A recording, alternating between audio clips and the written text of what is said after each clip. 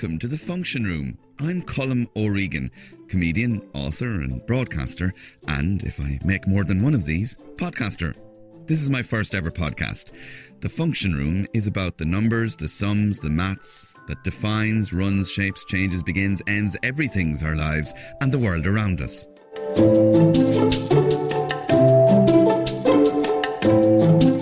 These shells are hard to pry apart. 5 puzzled otters side. So 5 side. How many's left from 6? Which ones are... Is this 5? That's the 5 there, yeah. And how many are left? 1. So 5 plus 1 is...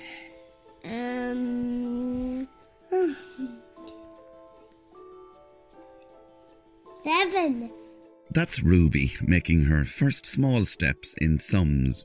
Numbers grow at a nice normal pace for her at the moment, but already she's started asking some awkward questions like, when do numbers stop? To be honest, I'd rather she asked where babies came from or where do we go when we die, because the questions posed by maths are bigger, often more mind-blowing than anything as mundane as the afterlife.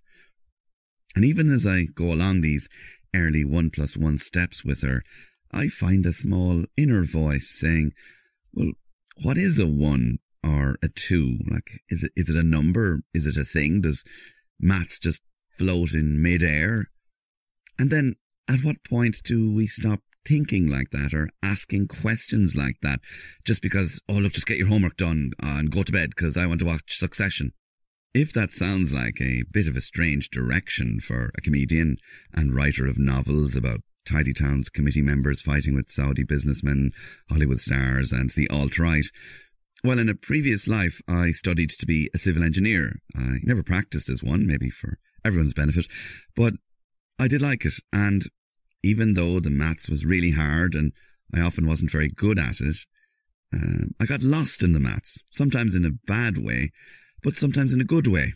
Like the maths of how a fridge works, or how to know whether your tea would cool faster if you put the milk in early or late, or how to know whether this imaginary chain that's on a table, at what point would it slip off the table.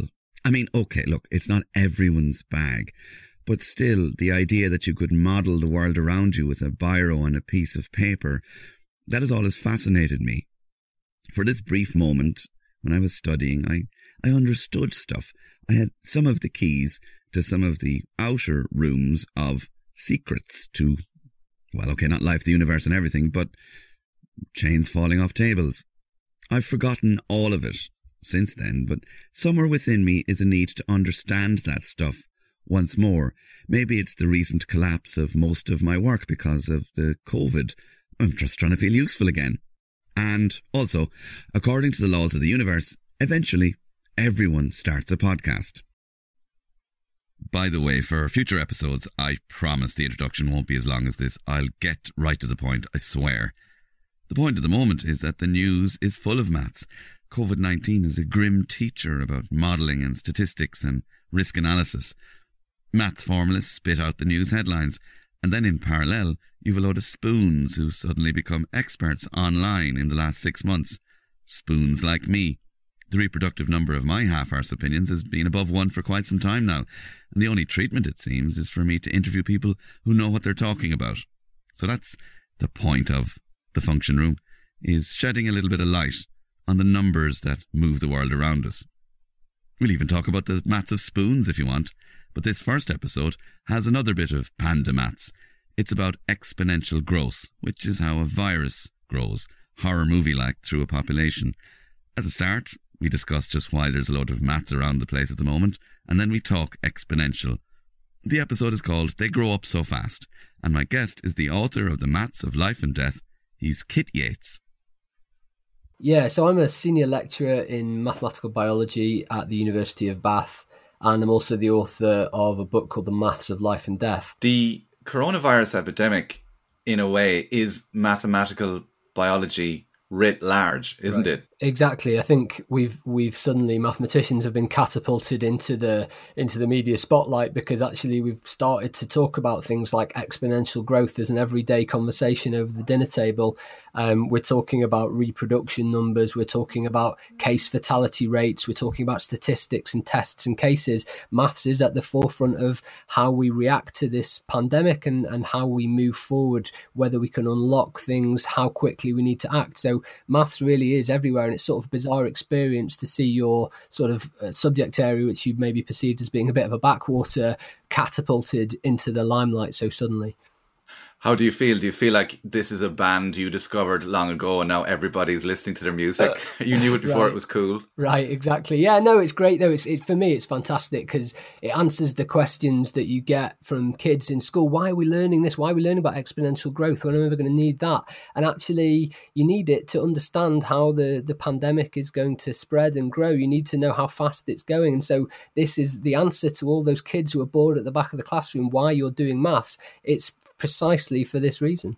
What have you learned yourself in the last 6 months about your own job or your own subject area, now that you have, in a way, this petri dish of mathematicians all working together? Yeah, I feel like I've learned a lot about the subject. So I'm a mathematical biologist, and as part of the book that I wrote, I did write a chapter on mathematical epidemiology called How to Stop an Epidemic. But even having done that research, I've still learned loads and loads of new stuff about mathematical epidemiology, even though this is sort of my type of area. But I've also, it's been a great opportunity, not to be too opportunistic. It's obviously a really serious subject, but it's been a great opportunity to communicate mathematics to an audience that maybe wouldn't have been perceptive to it before. So that's what I've been doing for the last 6 months, is just trying to explain some of the ideas behind the spread of the epidemic and how we can tackle it to people who maybe aren't as mathematically literate. I asked you on the function room to talk about specifically exponential growth, and when I was reading your chapter, the chapter in your book on it, and even thinking about it maybe a month ago, the number of cases here in Ireland was quite low. There was no evidence of any exponents going on. And now in the last couple of weeks, we are experiencing almost the scary power of exponential growth. There are meat factories here which reported on day one, we'll say, one case, nothing for 3 days, 2 cases. And then they test again and they find they have 200 cases or 150 cases. And there's something about that scary growth that's almost horror movie-like. And that's the kind of glimpse of exponential growth, isn't it? Yeah, absolutely. Exponential growth, when it's growing quickly, really can be incredibly rapid, and it can be incredibly scary as well. And you can't take your eye off the ball, especially at the early stages of an epidemic, when every person is passing disease on to 3 other people on average. If that's the value of R, which is this so-called reproduction number is 3, then it means that cases can get out of hand really quite quickly. So you do have to keep an eye on it. And exponential growth can be incredibly quick. Just to step back, so because exponential is a word, and I'm sure I've misused it plenty of times to mean just, it's going mad, it's getting big. What is exponential growth?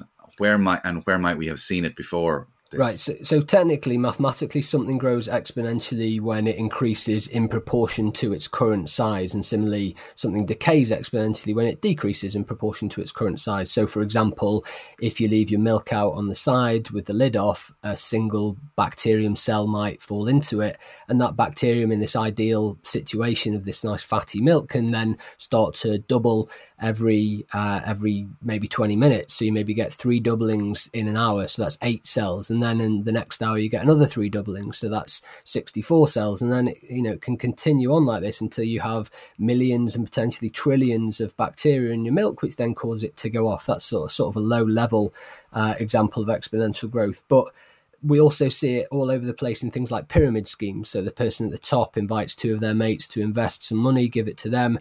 All they have to do to get a recoup is to get 2 more people each to invest, and this goes down. But each level you down the pyramid, you get doubling of the number of people you need to keep it going, which eventually means it's growing very quickly, and the pyramid scheme eventually collapses. So exponential growth is technically when something grows in proportion to its current size. But as you said, it's also important to understand what exponential growth isn't. So I Googled a few sort of stories and looked for the word exponential on the news. And there's one about batteries, which said there's been an exponential breakthrough in capacity and costs of batteries. And actually, that doesn't really make sense, because exponential isn't just a one-off event. It's actually a dynamic process. It happens over time. There's one about phones, which said sales of smartphones are so rapid that it can be considered an exponential sale. Now, rapid growth can be exponential growth, and exponential growth can be rapid, but the two aren't synonymous with each other. There really has to be a reason why that rapid growth is occurring in proportion to whatever it is that's currently happening to make it exponential. So exponential isn't always fast, and fast almost always isn't exponential.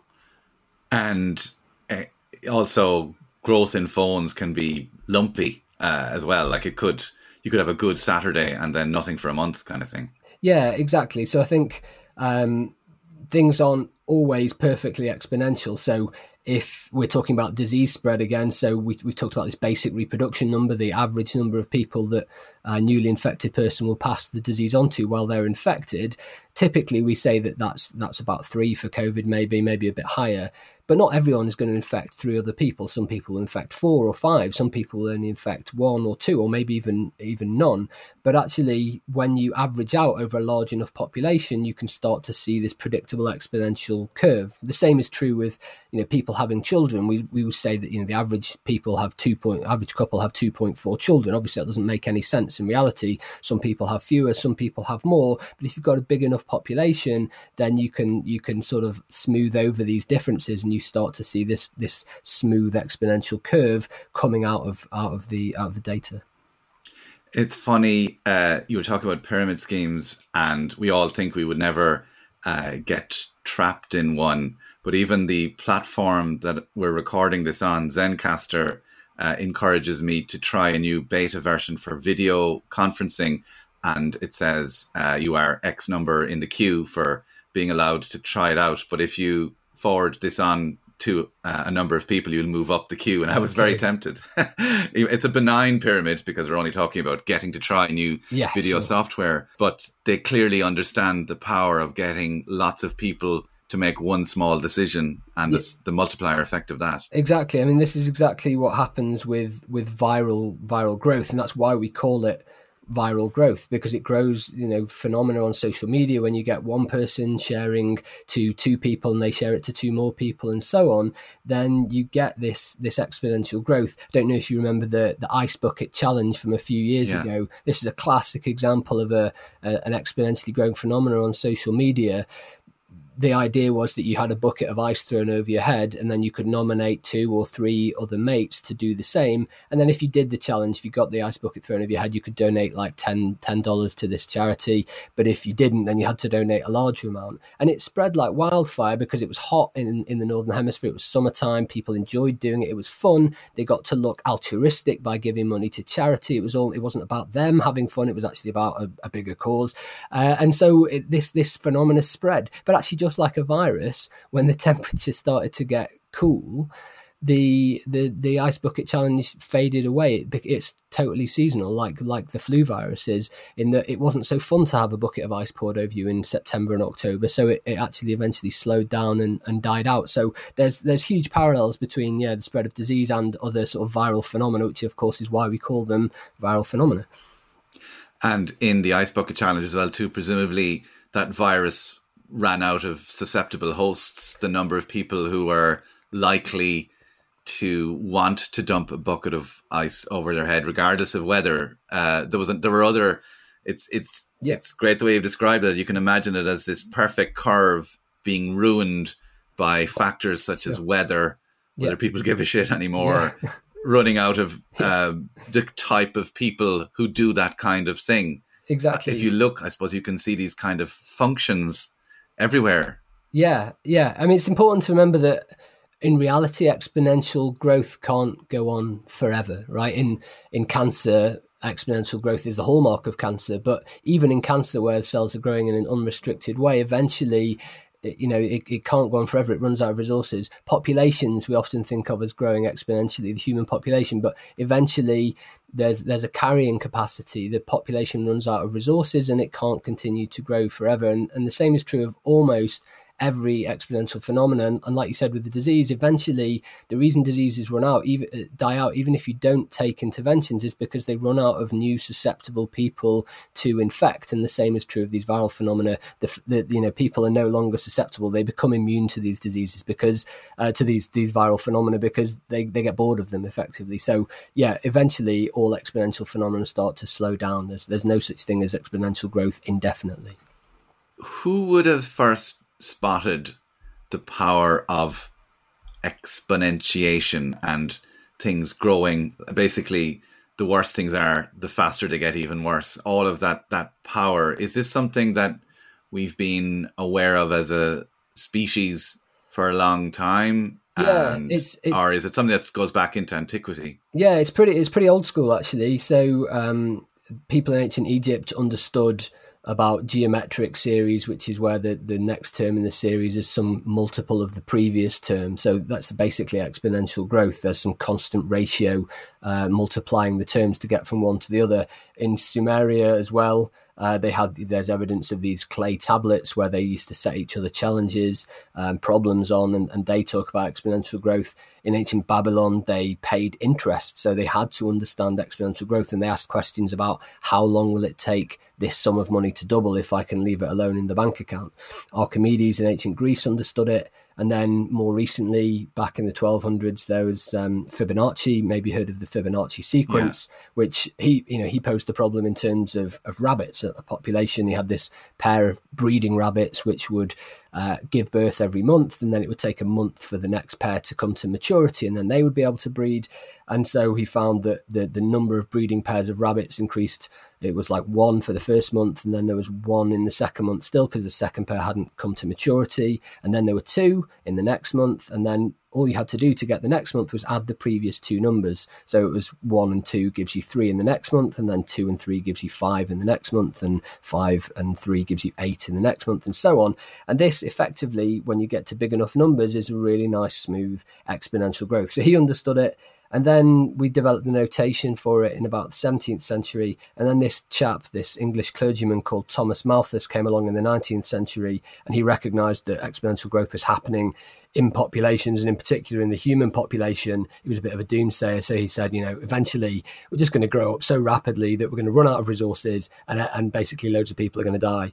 But he didn't foresee the industrial revolution, the agricultural revolution, which allowed us to increase the carrying capacity of the population and to sustain a bigger population. But eventually, if exponential growth goes on long enough, we'll run out of resources. So in some senses, he was absolutely right.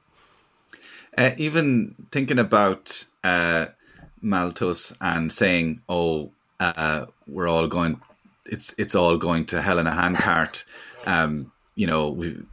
People are going to destroy themselves in a way like a virus. It made me think that, say, when you're watching something grow exponentially, there's almost a phase of ignoring it, then it's too late, then there's panic, and then there's fatalism. Whereas in the world of treating pandemics or dealing with anything that involves exponential, it's about analysing what can you do to tweak growth so that it doesn't explode. Is that right? Yeah, I think that's absolutely right. So I've been studying the epidemic in the UK quite a lot, and it's possible that the politicians didn't properly understand the exponential growth, or at least they didn't really understand how fast it was growing and what we could have done to try and mitigate it a bit earlier. So we know that this reproduction number tells you whether something is growing or not. So if it's above 1, then each person will pass the disease on to one more person, at least one more person on average, and they'll pass it on to at least one more person, and so on. So it will grow exponentially. And if it's below 1, then each person will pass it on to fewer than one other person on average, and it will decay. But actually what the reproduction number doesn't tell you is how fast that process is happening. So if If the infectious period is over a number of years, like a disease like tuberculosis, for example, then an R naught of 3 maybe isn't that worrying, because you know it's not going to grow that rapidly. But obviously with COVID, it's sort of around a week it takes to pass on the disease, and so cases are going to increase much more rapidly. And I think that's something that at least in the UK we massively underestimated. I think back on the 12th of March, Patrick Vallance, who's the chief scientific advisor to the government, was suggesting that we were about 4 weeks behind Italy, and this was based on a doubling time of about 6 days. So in exponential growth, the number of cases doubles regularly. And so he was suggesting it was every 6 days, but in reality, it was more like every 3 days, which meant we were more like 2 weeks behind Italy than 4 weeks. And actually, we thought we had more time than we did, and that might have contributed to this delay in locking down. And when things are genuinely growing exponential, making a mistake like that can be devastating, basically, because you miss how quickly it's growing and you don't take action in time. You almost need to take action before you think that you need to, if you like, because things are growing so quickly. So if one thing comes out of all of this, because this isn't the first pandemic we've had in modern times, there have been a number of them. I just don't remember as much. Maybe it's a northwest hemispherical centric view. I don't remember as much talk about the maths, the exponential of disease when the Chinese and the Hong Kongese and people in the Far East were dealing with previous pandemics. Is this one thing that will come out of it, which is every second counts when it comes to things growing that fast, when you've got the power, the little number above the X? Yeah, I hope so. I think this is something that we need to learn. I mean, part of the reason why the maths hasn't become so prevalent in the past is because, you know, the swine flu pandemic back in 2009, the infection fatality rate, the proportion of people who got it that would die, was nowhere near as high as it is with COVID. So the potential risks with COVID are so much higher. And then with things like MERS and SARS, they were actually stamped on, fortunately, relatively quickly and never really made it across the whole of the globe. So like you say, we in the West were actually relatively unprepared for this because we hadn't experienced this rapid spreading of disease, whereas actually in some of the other countries like Japan, like places like Vietnam, they've been able to get on top of this really quickly because they've seen something like this before. But yeah, for me, if we can take a lesson from this, understanding how rapid exponential growth really can be is a huge lesson to learn. We were talking earlier about how people with your skills are more in demand recently. Yesterday you were talking at a conference on locusts. Yeah. Were you talking about a similar type of maths when you were talking about the behavior of locusts eating crops in the way that tiny viruses with crowns on top reproduce on humans? So no, I was talking about something a little bit different, but actually the beauty of my job as a mathematical biologist is that you can use the same techniques to understand all sorts of different areas. So in particular, I'm interested in where randomness can play a role in biology. And actually that could be anything from the way that locusts use randomness to stay aligned in their swarm, to the way that animals get their pigmentation patterns and make them more interesting through randomness, or the way that molecules move around in the cell. But yesterday I was sitting in on this conference and listening to the other talks, and I was sort of startled by how often people were talking about exponential growth in the number of locusts, because they were just saying, well, you know, each locust gives rise to this many other baby locusts, and if you go through enough of these generations, then you can quickly generate swarms which are of the size of tens of billions of locusts. And if you want to get from something very small to something very big, then doubling in a short period of time, getting exponential growth on the case, is exactly the way to do it. Is exponential and things growing that quickly, is it part of the universe? Like, does evolution lead to exponential growth, or is it a quirk? Is it because it seems so destructive, yet I suppose creative, that it feels like it could destroy the place? Sure. Why do we end up with exponential growth as a thing that happens, like gravity or rain?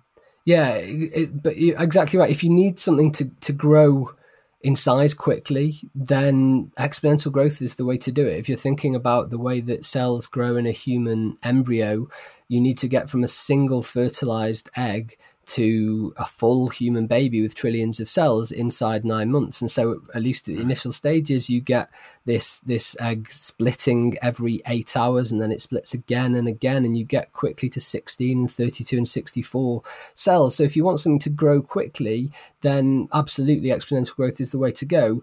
But a bit more generally, you're talking about evolution. In some senses, what is common to all these processes that grow exponentially is this phenomenon of self-replication. You have a quantity which can trigger multiple other events of the same type. So, one share of a social media can lead to more shares, or you can have diseases spreading, which leads to more people able to spread the disease, or one pair of humans giving birth to 2 more children who can go on and have 2 more children, and so on, or more, and then you get these exponentially growing phenomena. So it is sort of inherent property of creatures which evolve that they have to self-replicate, and that does give rise, or would give rise in an unlimited resource environment, to exponential growth. Yeah.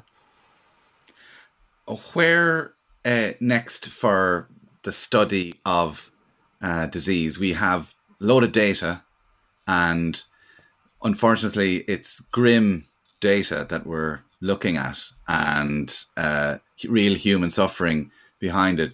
But a lot of people like you have been living through it, as opposed to studying stuff from the past. What do you do with what you know? Yeah, so it's a huge question. We're all thinking about how we're going to open up our societies after these lockdowns that we've had.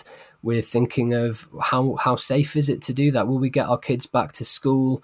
All these sorts of things are all questions that we need to be able to answer, and we need to learn from what we did earlier on, from what can happen if you don't do anything, or if you delay your action too late. And we need to be very careful and cautious about how we open up our societies and make sure that we don't go too far. Certainly in the UK, the chief medical officer has said we're basically at the limits of what we can do in terms of easing, and then in a couple of weeks' time we're going to send kids back to school, and there's the potential for that to push R above 1 and for the disease to start spreading again. So we've got to learn from both previous pandemics that we've seen, but also from our first experience of this one, so that we can try and avoid a second wave or spike that we're seeing in lots of countries across the world, and indeed in Europe as well, and try and make sure that we can open up as safely as possible. And final question, because I've started this podcast because I don't want people all to just start learning maths, and lots of people have been hurt by maths from school, and but this is a time when maybe more people are aware of it.